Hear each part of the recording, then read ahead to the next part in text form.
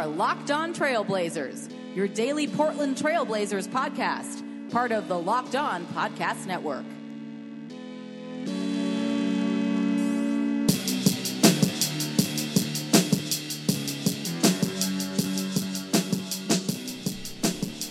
Hello and welcome to a December 22nd, Thursday edition, a Brown Liquor edition, a new leaf of the Locked On Blazers podcast. I'm your host, Eric Garcia Gunderson, writer for BlazersEdge.com and former Blazer beat writer for the Vancouver Columbian, and I am joined by my guest for today and my guest for all of the Brown Liquor editions, the Big Dog. What's up? What's up, Big Dog? How are you doing? Gundy, baby. How we doing, buddy? It's good to see you. Long time, first time.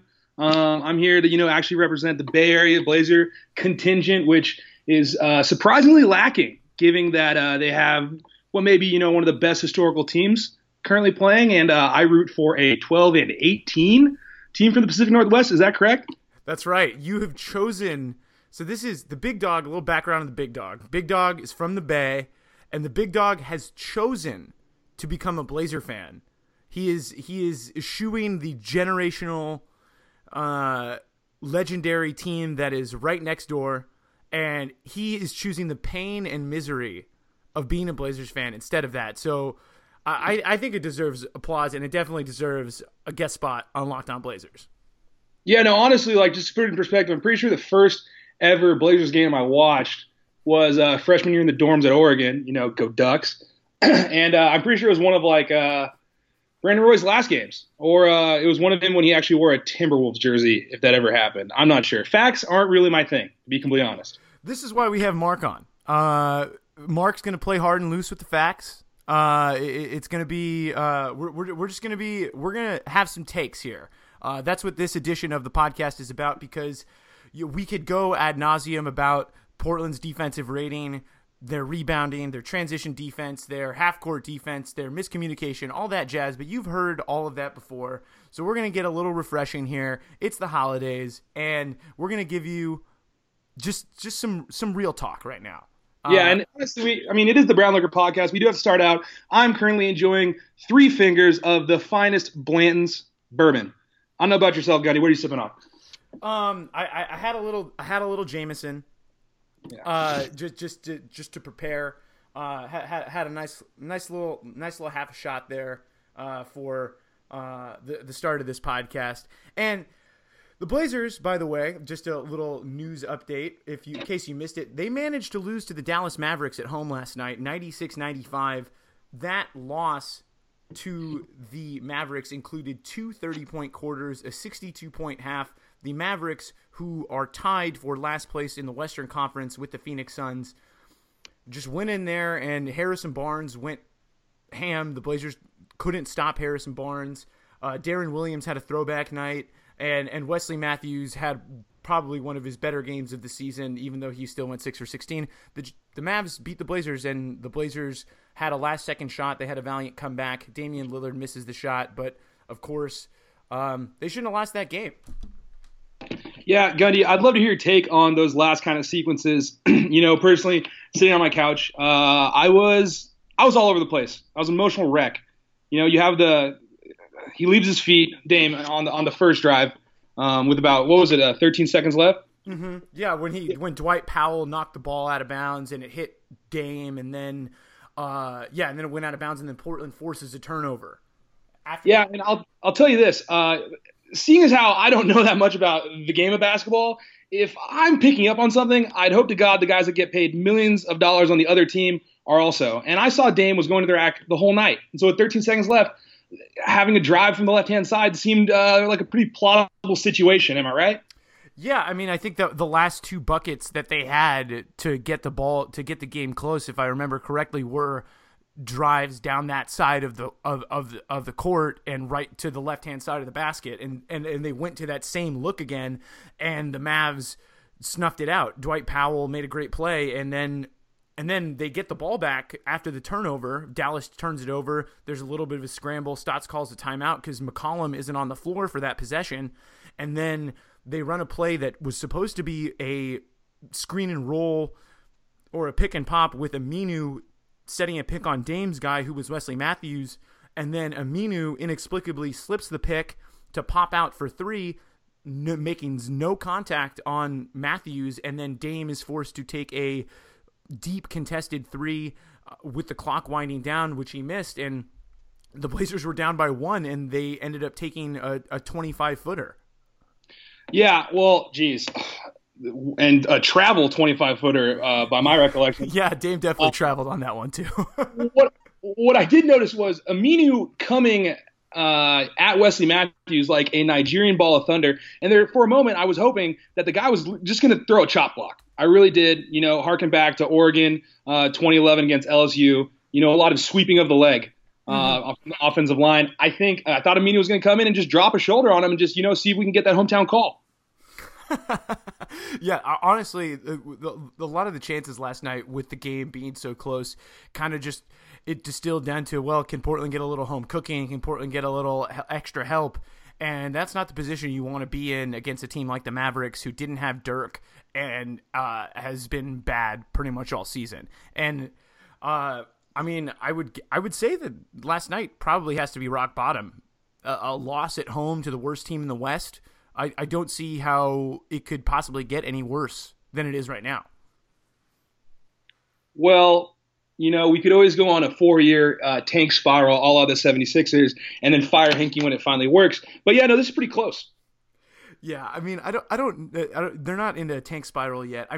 You, I think, have a differing opinion than I do. I'm starting to think that maybe I don't know how plausible this is, but shaking up the core around CJ and Dame is obviously easier said than done, but I think they could field a good team by keeping CJ and Dame and trying to get everybody else. But I think you have a differing opinion on that. Well, here's the thing. CJ and Dame, they're great players, but it's not so much getting rid of our core, but, adding a few specific pieces, one that may already be on the team and one that is actually floating out in the ether right now. And who would that be? Eric, that's going to be Brett Kingma. Brett Kingma, Oregon Ducks legend, I think only played for the Ducks 1 year, for those of you who don't know. But this is what you get when the big dog comes on the podcast. We're getting deep Oregon Ducks cuts, and hot takes. That's what the Brown Liquor podcast is about. Sorry about that. Brett Kingma's shot is as silky as Costco sheets and as leathery as a wallet from Marshall's. My friend, he's on a discount, and yet you still get that same top-notch quality. Right, Brett Kingma is a legend and who we will never forget. But I think after what he did, I think you're in the camp of folks that want Boogie Cousins.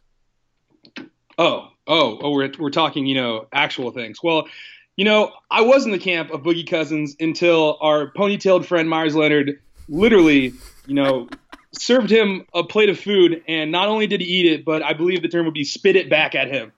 What was the plus minus there? It was a 53-point differential between ours and theirs. It was 55. It was Myers had 0 points and Cousins had 55. Also, Myers got Myers was in the headlines a little bit nationally. Like, I was listening to the Le Batard show, and they had probably half of their first hour was talking about Myers Leonard and how he got owned by DeMarcus Cousins 55-0, and yeah, it was and they didn't even say his name correctly a bunch of times. It was a pretty rough couple of hours for Myers Leonard, also culminating in a DNP CD last night against the Mavs. Rough all around for Myers.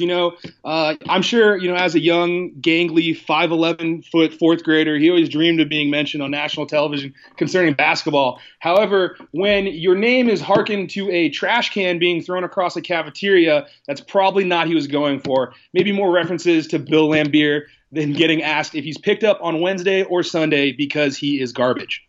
Ooh, Myers Leonard catching the wrath of the big dog. Yeah, I don't know. They had Aminu last night.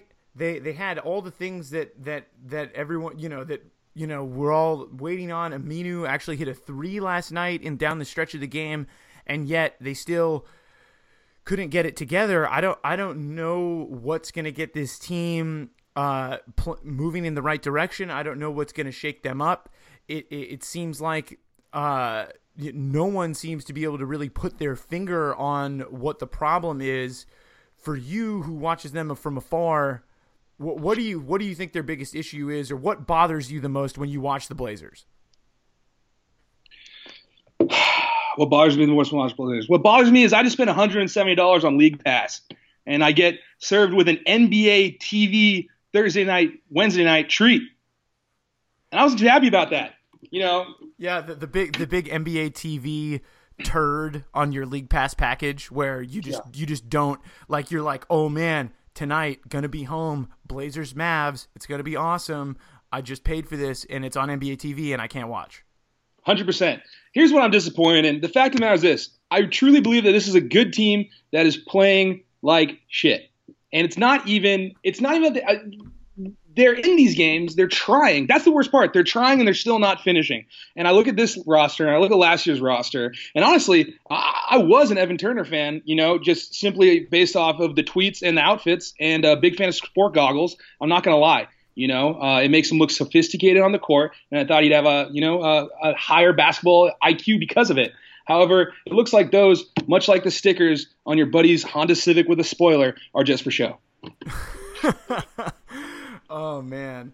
Yeah. This is, I wish Evan Turner's game was as complimentary to the team as his personality, but it's, it's starting to get hard, to see a light at the end of the tunnel here for me, because I feel like every game I'm like, okay, well, they're going to eventually turn it around. They're going to start playing better defense. They're going to be a little bit more consistent. They're going to be more solid. They're going to communicate better.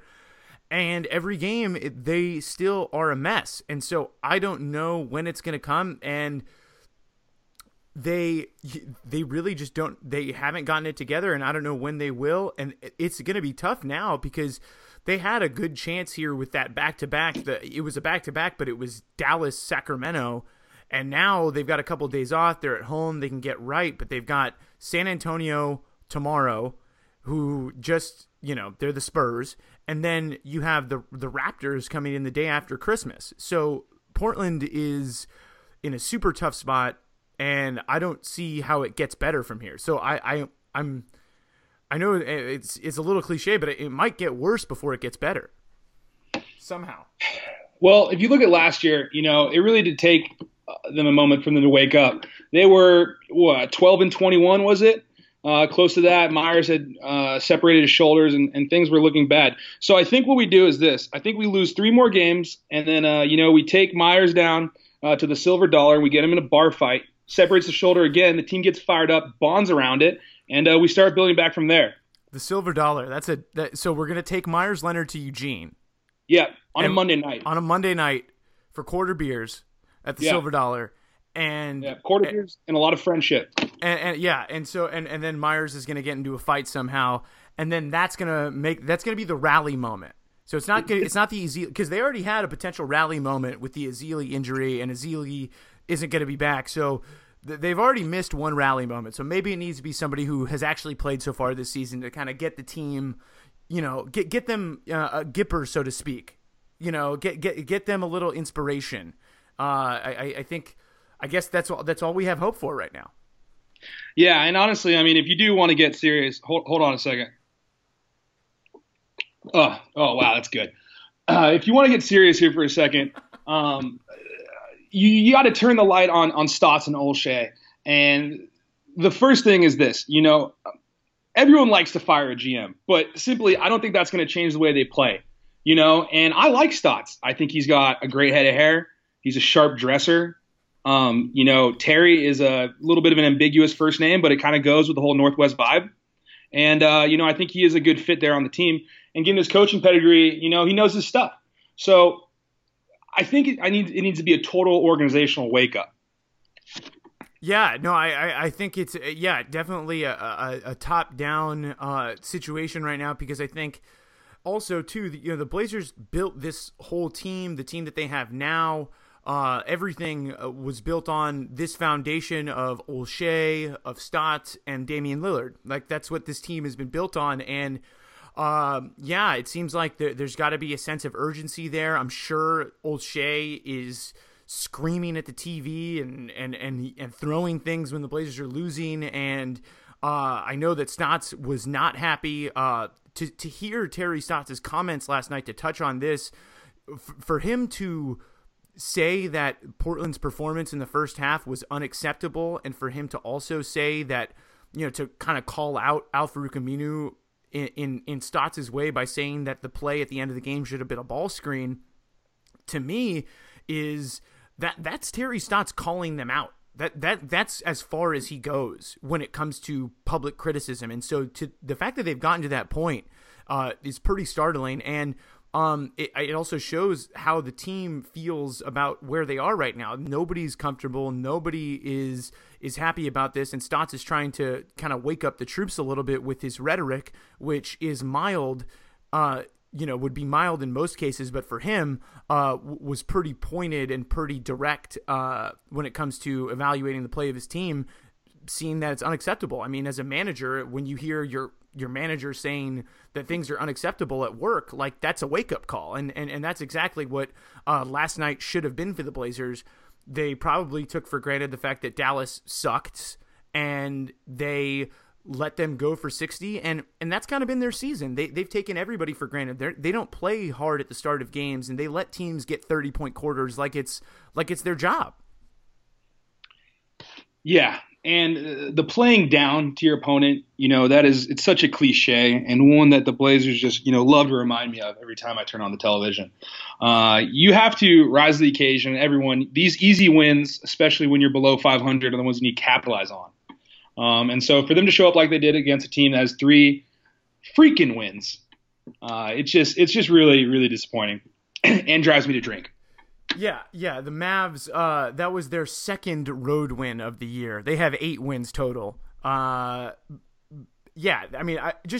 was their second road win of the season. And Portland, I somehow managed to lose to this team that has no business getting a win against a team that all of us thought would be a playoff team, and is suddenly now, it's not even, Sacramento and the Nuggets are tied with them in the loss column right now. And then the Lakers are only 2 games back. And then you have the Pelicans, who are 3 games back, and you have the Timberwolves, who are starting to heat up at only 2.5 games back. So now Portland's all of a sudden in a completely different ball game, a completely different tier.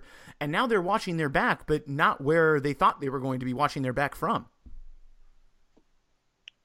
We were told at the beginning of this year that it was going to be a 50-win team. Vegas had us at 48.5, I believe. Luckily, I stayed away. Smart move. Hey, a broken clock is right twice a day. What can I say? I wanted to jump all over that on that future bet, but I didn't. I didn't because I lost all my money on Hillary Clinton. But that's okay. We're going to go ahead and power through that one. We all are. Yeah, we all lost. I didn't want to, alienate the 18% of your viewers, that voted Republican. Totally fair. Yeah, obviously, if you were a Republican and you voted, that statement doesn't apply to you. Yeah, we're gonna cut that out. So we'll go ahead and looking at the next couple of games, like you were saying, the Spurs are gonna come out and they're gonna hit us in the mouth, in the most polite way possible. Aldridge is so stoked to come into this. The Blazers are reeling, and it's right before Christmas, and nothing would make LaMarcus Aldridge happier than coming in and giving Aminu and Plumlee the business. He wants to do that. Absolutely, and honestly, knowing Pop, he may sit LaMarcus, and then they'll still beat us by 25, and that'll just send an even bigger message. Yeah, because that's how bad they are. I think that's where things stand. I don't know if there's any other things you wanted to throw out there about this team or about the NBA that you've observed before we wrap this up. This first edition of this first brown liquor edition of the Locked On Blazers podcast with the Big Dog. Absolutely, yeah. First take of the day. The Utah Jazz are the worst team in the NBA. They have 2 players from Butler. I don't know what state that's in, but they're terrible. Their team's terrible, and the coach for the Boston Celtics. that little fellow with the slender shoulders reminds me of Mark Helfrich, and he can get it too. All right, nobody is safe, not Brad Stevens, and not even anybody who is associated with Butler University. Correct. Second take. The last thing is this. I like to look at one of my favorite films of the past 3 years and reflect on the Blazer season like this. With Gone Girl, right now we're Ben Affleck and we have the neck beard, and we may be headed to death row. So I think we need to get some holiday Emily Ratajkowski and turn this plot around. We could all use a little bit of that. So that is going to do it for this edition of the Locked On Blazers podcast. Thank you to the big dog for joining me, and subscribe to the podcast on iTunes, Stitcher, Audio Boom, Google Play, anywhere you can get a podcast. Leave a 5-star review and tell your friends about it. Keep coming back, and we'll be back with you after the Blazers play the Spurs.